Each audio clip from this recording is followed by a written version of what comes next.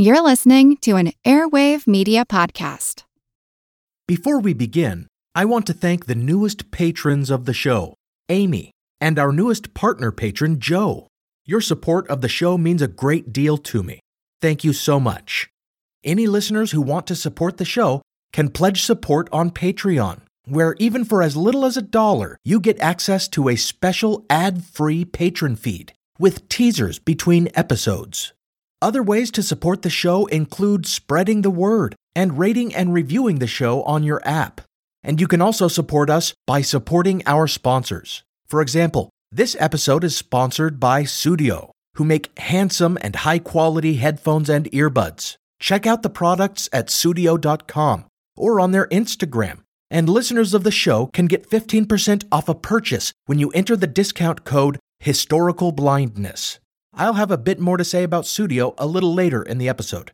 Transform your home in one weekend with paint from Menards. Get a paint that combines durability and gorgeous color. Dutch Boys DuraClean Interior Paint and Primer in One offers Stay Clean technology, making your home stay beautiful and clean longer. And with Dutch Boy's easy opening, smooth pouring container, transforming your home has never been easier. Save big money on Dutch Boy paints and head into Menards to get your paint project started today. Save big money at Menards. All you need is a few minutes to start your day off with something historic when you listen to the This Day in History podcast. Every day there's a new episode for you to listen and learn about what happened that day way back when. So listen and subscribe to This Day in History wherever you get your podcasts. That's This Day in History wherever you get your podcasts. On to the show.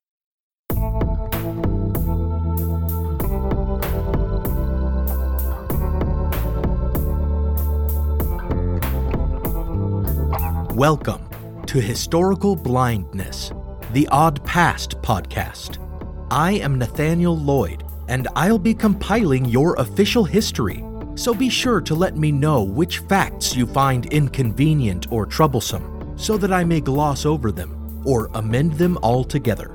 This episode is part 2 of a series on the great historical mystery of the princes in the tower. So if you skipped the last one, be sure to go back and listen to it before continuing. In fact, as often happens, I carry themes over from episode to episode. So really, for the full experience of this series, go back and listen to episode 21 on the Green Children and the following blind spot on the Babes in the Wood, before continuing to part 1 of this tale. In part 1, I established the context of familial struggles for the throne of England that one must be familiar with to get a strong understanding of the goings-on leading up to the prince's disappearance, detailing the back-and-forth conflict between the Yorkist and Lancastrian branches of the Plantagenet family that we call the War of the Roses, all culminating in the death of Edward IV and his brother Richard's taking of the throne from Edward's son on the grounds that Edward's marriage to the boy's common-born mother had been illegitimated. In that episode, we also examined the reputation of Richard III that we have inherited, asking whether or not Richard's memory has been unfairly sullied by propagandists seeking to please Henry Tudor after he had defeated Richard and established the Tudor dynasty. And indeed, it does appear that he was the victim of character assassination after his death, and perhaps even while he was still alive.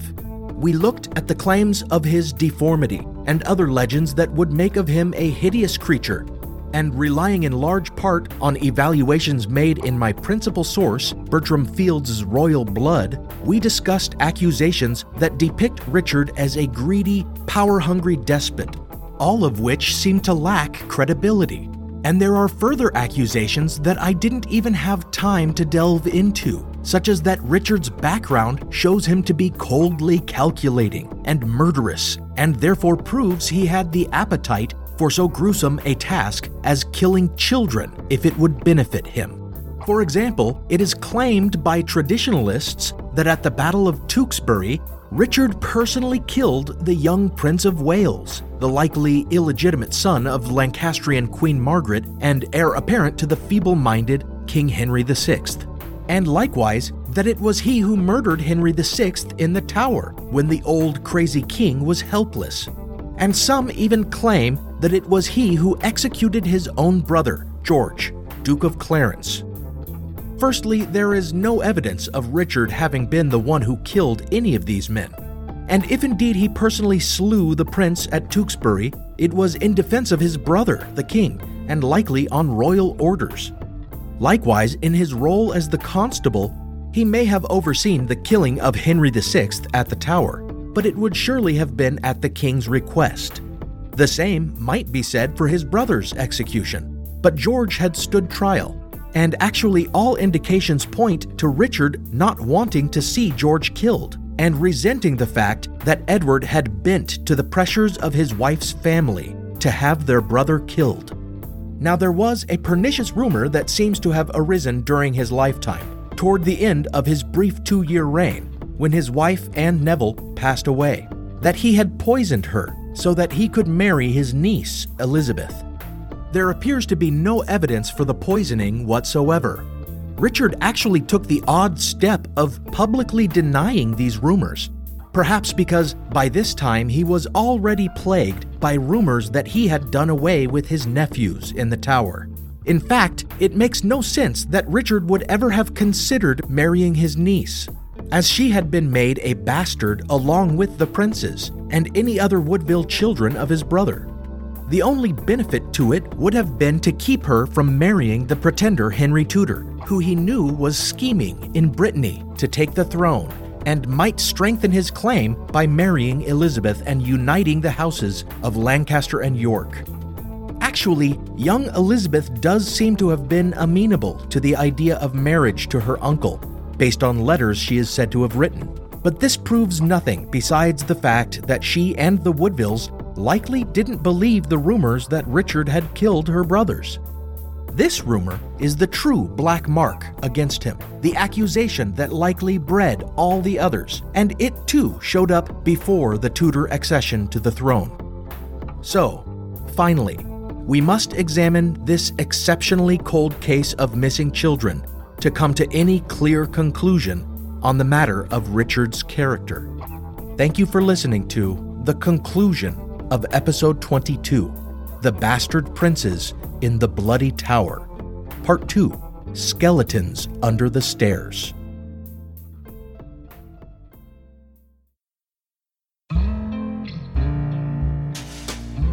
After Parliament's late June declaration that the princes were illegitimate in a document called Titulus Regius, Richard was crowned on July 6, 1483, and 2 weeks later departed on his royal progress, kind of a victory tour, if you will.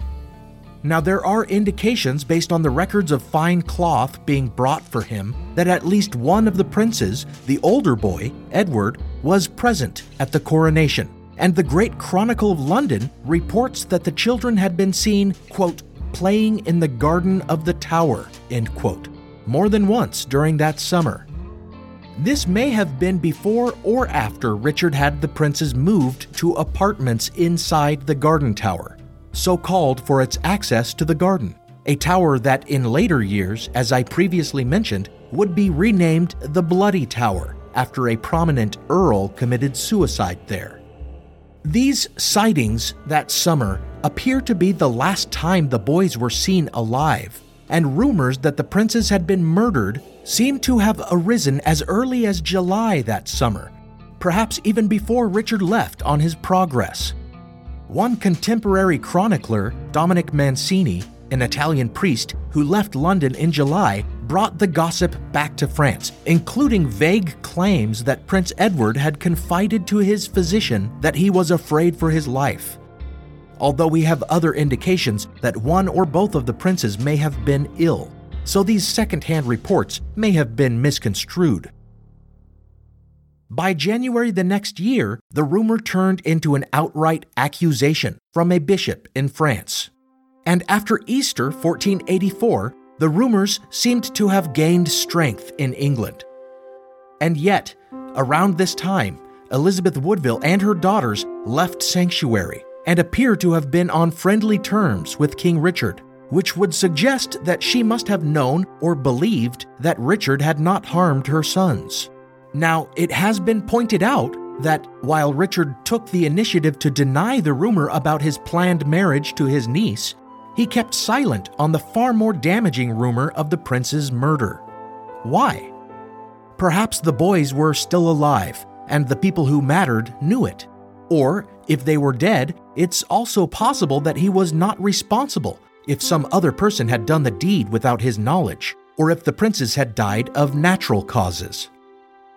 And Richard may not have wanted the news to get out for fear that it would only exacerbate the rumors of his guilt in the matter. And another possibility is that keeping people guessing was the smart move. After all, the pretender Henry Tudor would rely on his marriage to a daughter of Edward IV to strengthen his claim. But this would only serve his cause if the children of the Woodville marriage were legitimated again. And if the princes were still alive, then their claim would trump his. Therefore, if they were dead, Richard would want Henry to think them alive in order to discourage him. And if they were alive, perhaps Richard had secreted them away for their safety and would prefer that Henry thought them dead, as Henry would seek to eliminate them as well. Thus, whether the princes were dead or alive, Richard would have had good reason not to trumpet the news to the realm. Indeed, Henry Tudor's claim to the throne was exceedingly weak. The Tudors had come from the servant class, but Henry's grandfather had an affair with Catherine of Valois, the widow of Henry V, and after Catherine died, he made unsupported claims that he had secretly married her, which would make their son a legitimate half-brother of Henry VI. This was no claim to the throne, but Henry's mother, Margaret Beaufort, was of the Lancastrian branch of the Plantagenets, which gave him a bit more standing. In fact, he had been at court during the Lancastrian Restoration, but after Tewkesbury had fled the country and ended up shipwrecked on Brittany, where for more than a dozen years he was essentially a prisoner living in comfort, all the while trying to convince the Duke of Brittany to support his claim to the throne. Well, in 1483, while Richard was on his royal progress, the Duke demanded some aid in defending Brittany against the French. And when Richard failed to provide it, the Duke of Brittany did indeed begin to help Henry Tudor plan his invasion. In the subsequent years, while Richard was dealing with rumors and plots against him, a formidable alliance was formed between the Lancastrian supporters of Henry Tudor and the Woodvilles, who must have at least believed at that time that the princes were deceased, even if they did not believe Richard responsible. Otherwise, why support Henry's claim to the throne? Moreover, a very powerful man now turned against Richard. The first peer of the realm and constable of England, the Duke of Buckingham, a trusted ally to Richard who had been with him at the beginning, riding daringly with Richard into the midst of the Woodville forces to assert Richard's protectorship. It is odd that Buckingham supported Henry, being that his own claim to the throne was greater and he had no love for the Woodvilles. But he may have had ulterior motives that we'll examine later. Buckingham coordinated his rebellion with Henry Tudor's invasion, but Richard put them both down.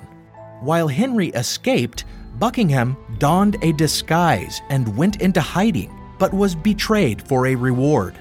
Brought to Richard's encampment, he requested an audience with the king, for purportedly he had a hidden blade and planned to leap at Richard and stab him.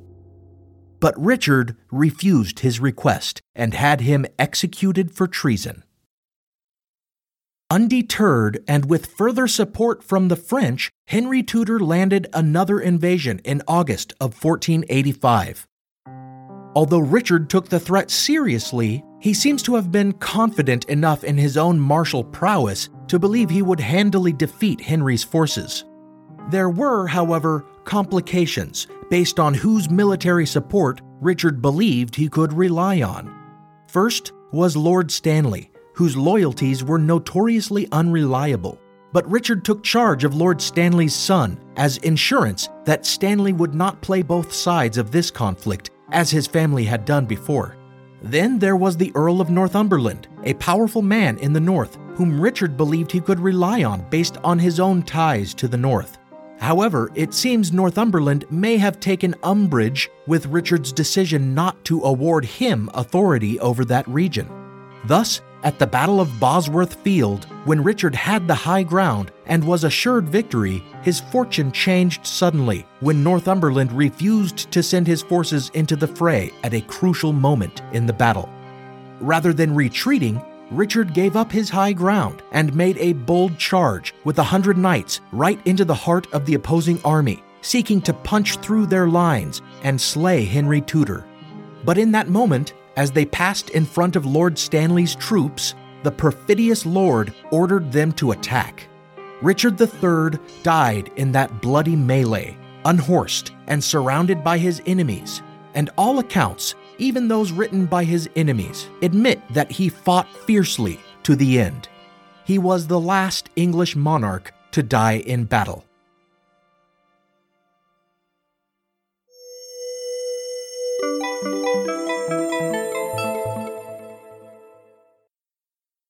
I know that since I last talked about Sudio, at least some of you have bought their gear, and I'm sure you're happy with it.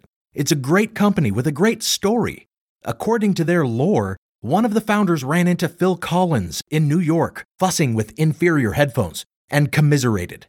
When the company launched, as a nod to that inspiration, they named it after Collins' iconic song, Sussudio, a song that sounds fantastic on their product, by the way.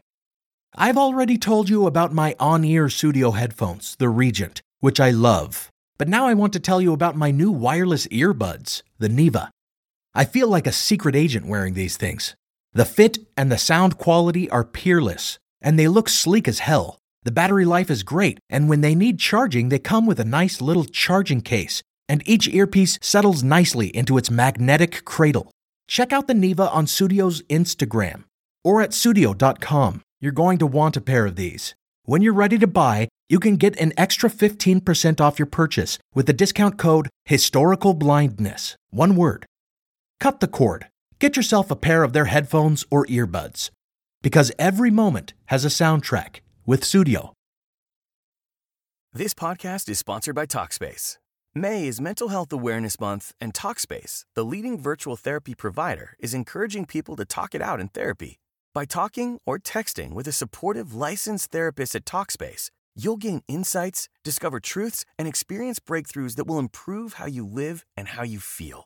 With Talkspace, just answer a few questions online, and you'll be matched with a therapist. And because you'll meet your therapist online, you don't have to take time off work or arrange childcare. You'll meet on your schedule, whenever you feel most at ease. Plus, Talkspace works with most major insurers, and most insured members only pay a $25 copay or less. No insurance? No problem. If you want to make progress toward a mentally healthier place, Talkspace is here for you. Now get $80 off your first month with promo code SPACE80 when you go to Talkspace.com. Match with a licensed therapist today at Talkspace.com. Save $80 with code SPACE80 at Talkspace.com. Everybody shush! William Shatner has something to say. Cat and Jethro, box of oddities. What do you do when the woman you love dies? Well, of course you dig her up and you live with her. Aww. The show examines weird things. There are plenty of old photographs from this time period of children out in the streets playing in and among the dead horse carcasses. Oh, I miss those days. Things used to be so much simpler. Cat and Jethro. Then there's the urine wheel, which sounds like a really bad game show. They've done weird things. Cat and Jethro, box of oddities. That is really mysterious. Join Cat and Jethro Gilligan Toth for the strange, the bizarre, the unexpected, as they lift the lid and cautiously peer inside the Box of Oddities. The Webby Award-winning Box of Oddities podcast from Airwave Media.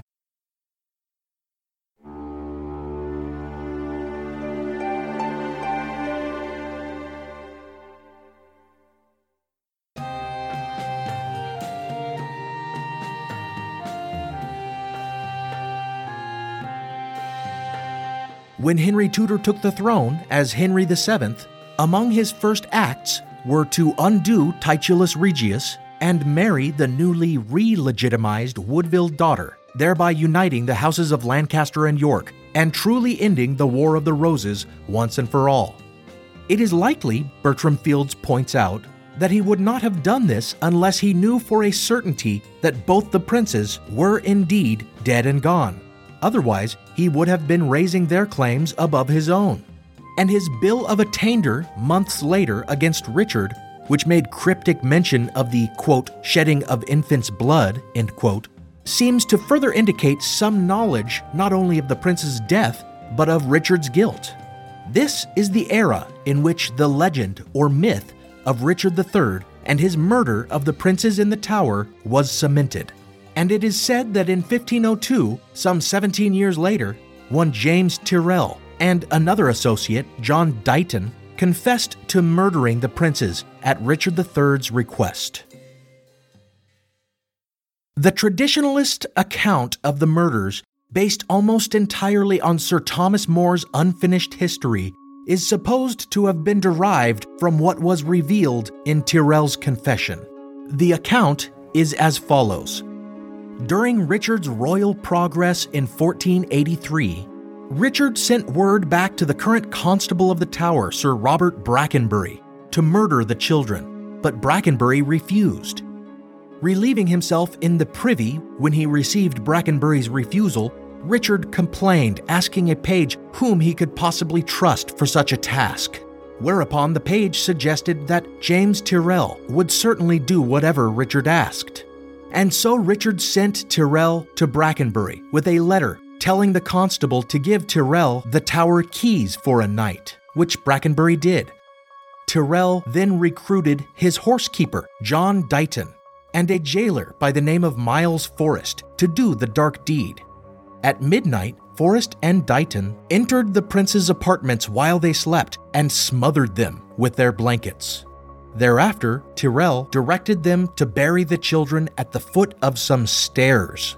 Upon hearing where they had laid them to rest, however, Richard protested that as king's sons, they must be buried in a more appropriate place, and had a priest disinter them and rebury them in a new and secret grave.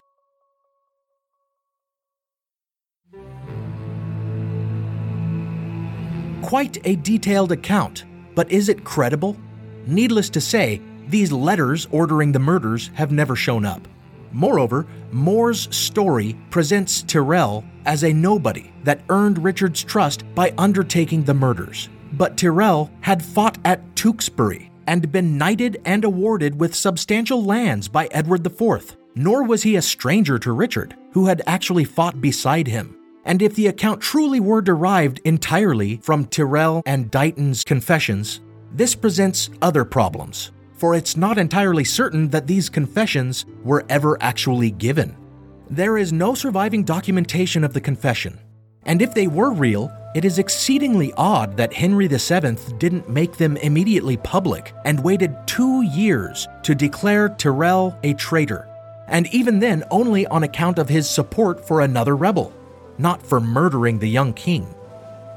There would have been good reason to come forward with such a confession, since Henry had recently dealt with an impostor trying to take the throne on the claim that he was one of the princes. Then there's the fact that one of the supposed murderers, Dighton, who purportedly confessed as well, was never even punished. If the story is to be believed, Henry VII had evidence that the man had committed regicide and simply let him go. Finally, there's the fact that these confessions are supposed to have been common knowledge, and yet More and others, like Sir Francis Bacon, indicate that many still doubted that the princes were even dead. I suppose that means that the confessions were hard to credit even then. And what of these rumors that the children lived? There exists a document accounting for the delivery of clothes to the Tower in March of 1485, received by the footman of, quote, Lord Bastard, end quote. But it is possible that this refers to Richard's own bastard son. There are other documents dating from July 1484 indicating the presence of children at Richard's northern estate. So could it be that Richard had the princes smuggled out of the Tower and hidden in safety? After all, Sir Francis Bacon wrote of whisperings during Henry VII's reign that the princes, or at least one prince, had survived and been living in secret. This would jibe well with some other theories involving certain pretenders to the throne that appeared during Henry VII's reign. The first was Lambert Simnel. This pretender, called Edwardus by his adherents, showed up in Ireland claiming to be the son of George, the Duke of Clarence, even though it was common knowledge that George's son was being held in the Tower. Moreover, there is reason to believe that George's son was cognitively disabled. So it is very strange that this pretender's cause drew the support of the Earl of Lincoln and his aunt, Margaret. Margaret was a sister of Edward IV and Richard III, and the Earl of Lincoln was her nephew. They would have known, firstly, that this Edwardus was not George's son, and secondly, that George's son, with his disability, was not fit to be the king. So it has been suggested that this Lambert Simnel, who was taken captive after Henry VII put down his rebellion at the Battle of Stoke in 1487, and revealed to be a young commoner, was just a stalking horse, a false claimant, knowingly put forward to gauge the strength of opposition to Henry VII. Thus, if Simnel's rebellion had succeeded, perhaps the Earl of Lincoln could have been placed on the throne in his stead. Oddly though, at this time, Henry VII sent Elizabeth Woodville, now his mother-in-law, to a convent and took her lands, and the only apparent reason for this seems to be that she supported the cause of Lambert Simnel. But why on earth would she do this when her daughter was queen? One explanation seems to be that perhaps this Edwardus was a stalking horse for one of her sons, not dead after all, and come forth to claim his birthright, which Henry Tudor had himself reinstated. Another is that this Edwardus was actually her son, Edward V, and rather than being captured, was killed at Stoke and replaced by Henry VII with a young commoner to make the uprising look like a total farce. A few years later, though, yet another pretender to the throne appeared, this one openly claiming to be the younger of the two princes thought to have been killed in the Tower, Prince Richard. What's more, even though Henry VII claimed that his spies had discovered this pretender was nothing but a commoner named Perkin Warbeck, he dressed the part, he reportedly looked the part of a Plantagenet, he supposedly had intimate knowledge of family matters, and he was able to convince numerous members of European nobility and royalty that he was who he said he was. After Henry rebuffed his invasion and captured him, this pretender supposedly confessed to everything Henry VII had said about him. Thereafter, having failed in 2 attempts to escape the Tower, he was executed after the manner of a commoner, hanged, drawn, and quartered. But as has been seen before, when exploring other topics, the confession is obviously suspect, being that it was surely extracted under coercion, or at least the threat of it. What's more, there are certain inconsistencies in Perkin Warbeck's confession that may indicate it was fabricated, or that he may have inserted falsehoods into it as a signal that the whole thing was false.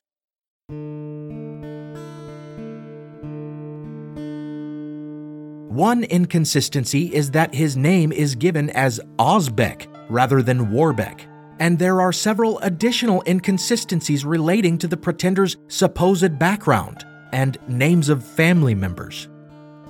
Then there is the far-fetched quality of the story the confession tells, for it claims that while in Ireland, 2 Englishmen first mistook him for a Plantagenet and then forced him, against his will, to learn English in a short amount of time and undertake his imposture as Prince Richard.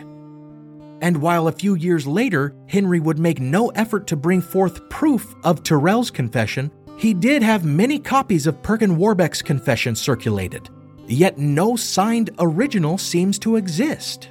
Bertram Fields outlines a compelling notion that Perkin Warbeck may indeed have been Prince Richard, and that Lambert Simnel, if he wasn't Richard's older brother, may have been a stalking horse for the younger prince. He points to a legend passed down in the Tyrrell family that James Tyrrell, the very man accused of murdering the princes, took them in, along with their mother, with Richard III's permission. And there is some indication of Richard sending Tyrrell on mysterious errands abroad and rewarding him with a large sum of money in late 1484 and early 1485. Therefore, it would seem at least plausible that Richard did indeed make arrangements for the princes to live in secret, away from England, where they grew to be men, and eventually returned to reassert their birthright in abortive attempts at overthrowing Henry VII.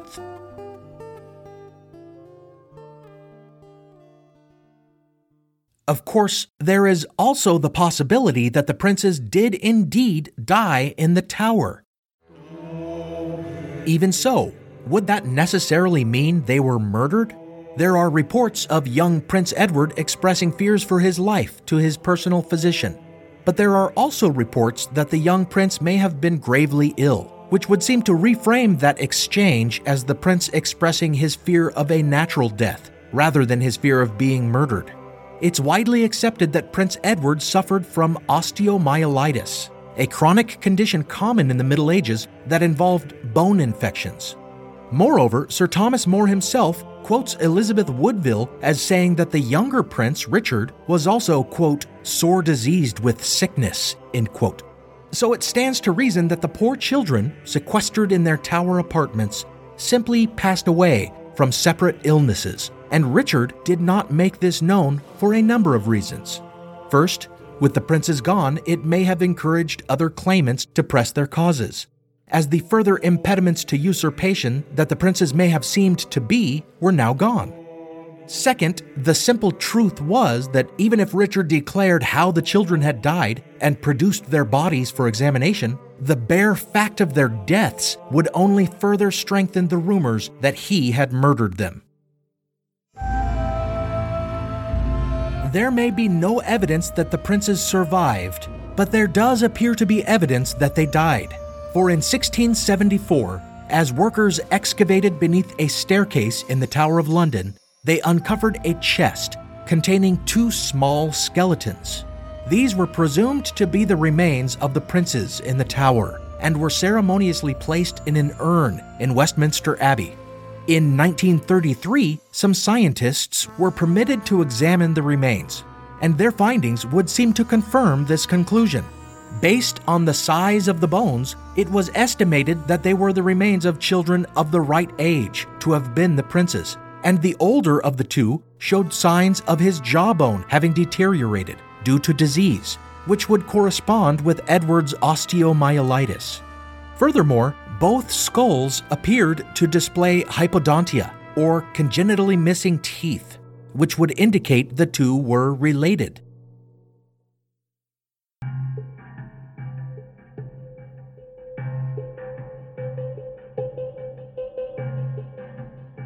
Case closed, then?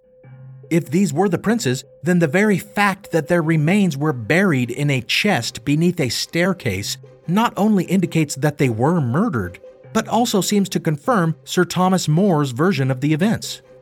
However, that's not exactly true. For according to More's version, the children's remains were dug up and reburied elsewhere. Also, the evidence may not be as concrete as it seems. For example, one might argue that the existence of children's bones in the Tower at all proves it was them, but in fact, 27 years earlier, 2 other children's skeletons were discovered laid out on a table in a walled-up room. In fact, these had been presumed to be the princes until the second set of skeletons was discovered. So just how many children's skeletons should we expect to find in the Tower of London?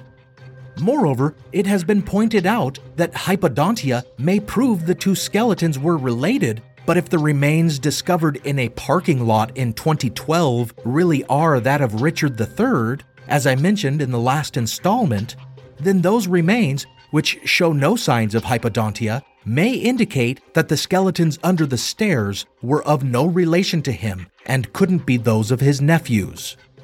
Furthermore, Bertram Fields points out that judging age from bone size, as those who studied the bones in the 30s did, is an imperfect proposition at best, considering variation in bone size and the fact that people generally tended to be much smaller in the Middle Ages than the average sizes the scientists relied on. Therefore, we can't be certain of how old these children were at the time of their deaths. And in this case, that is of the utmost importance.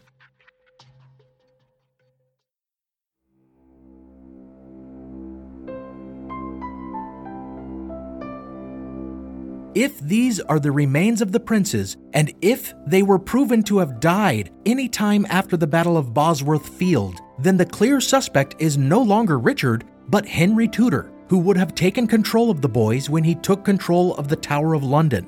And as reversing the Titulus Regius and relegitimizing the offspring of Edward IV and Elizabeth Woodville was crucial to his plan to marry the prince's sister and strengthen his own right to rule, they would have been rivals to the throne.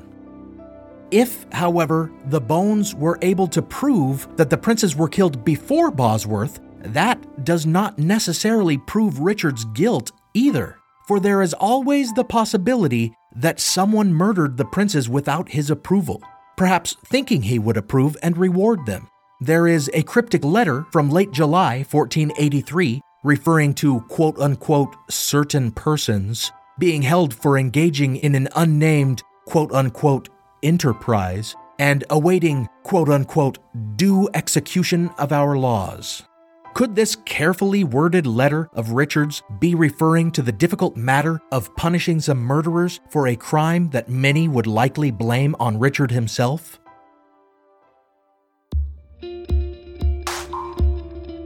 This is total speculation, of course, but possible. And there are other likely suspects as well. Another candidate Fields puts forth is the Duke of Buckingham. We know that in his rebellion and support of Henry Tudor, he was likely scheming to put himself on the throne. And the princes could have been perceived as standing in the way for him as well.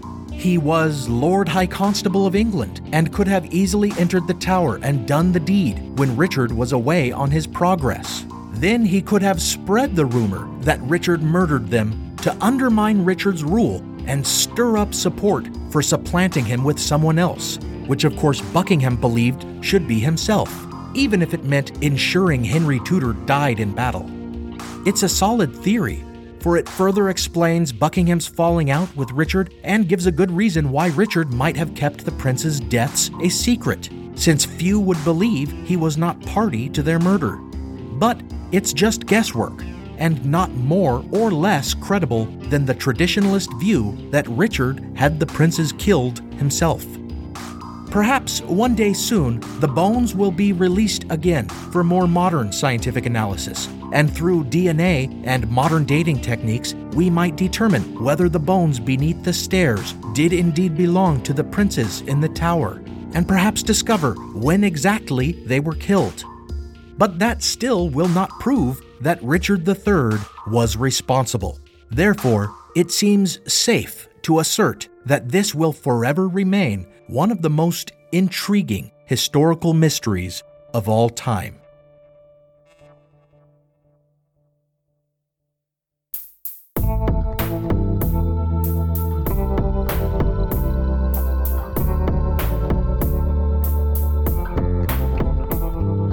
Thank you for listening to Historical Blindness, the Odd Past podcast.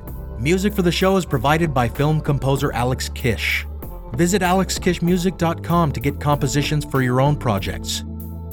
As before, a big royal thanks to my partner patrons on Patreon: Joe, Robert, Lori, Diane, Marina, and Michael. You are the rumor that drives me to prove myself. Find me on Patreon to support the show and get some perks, such as access to ad-free episodes. Also, visit the website to browse the show's merch on Redbubble. We've got stickers, coffee mugs, t-shirts, book bags, etc. Check out the episode reading list and click through to Amazon to buy my novel about the beginning of Mormonism and its connection to the anti-Masonic political party in early 19th century New York. If you buy and read the novel, give me a review on Amazon. And if you're able to, rate and review the show on whatever app you use, especially if you're on Apple Podcasts, because that can really help people discover the show and push me up in the charts, where even more people will find us. Until next time, remember, when they dig up a skeleton and tell you that it proves something, them bones may not be who they say, and may prove nothing at all.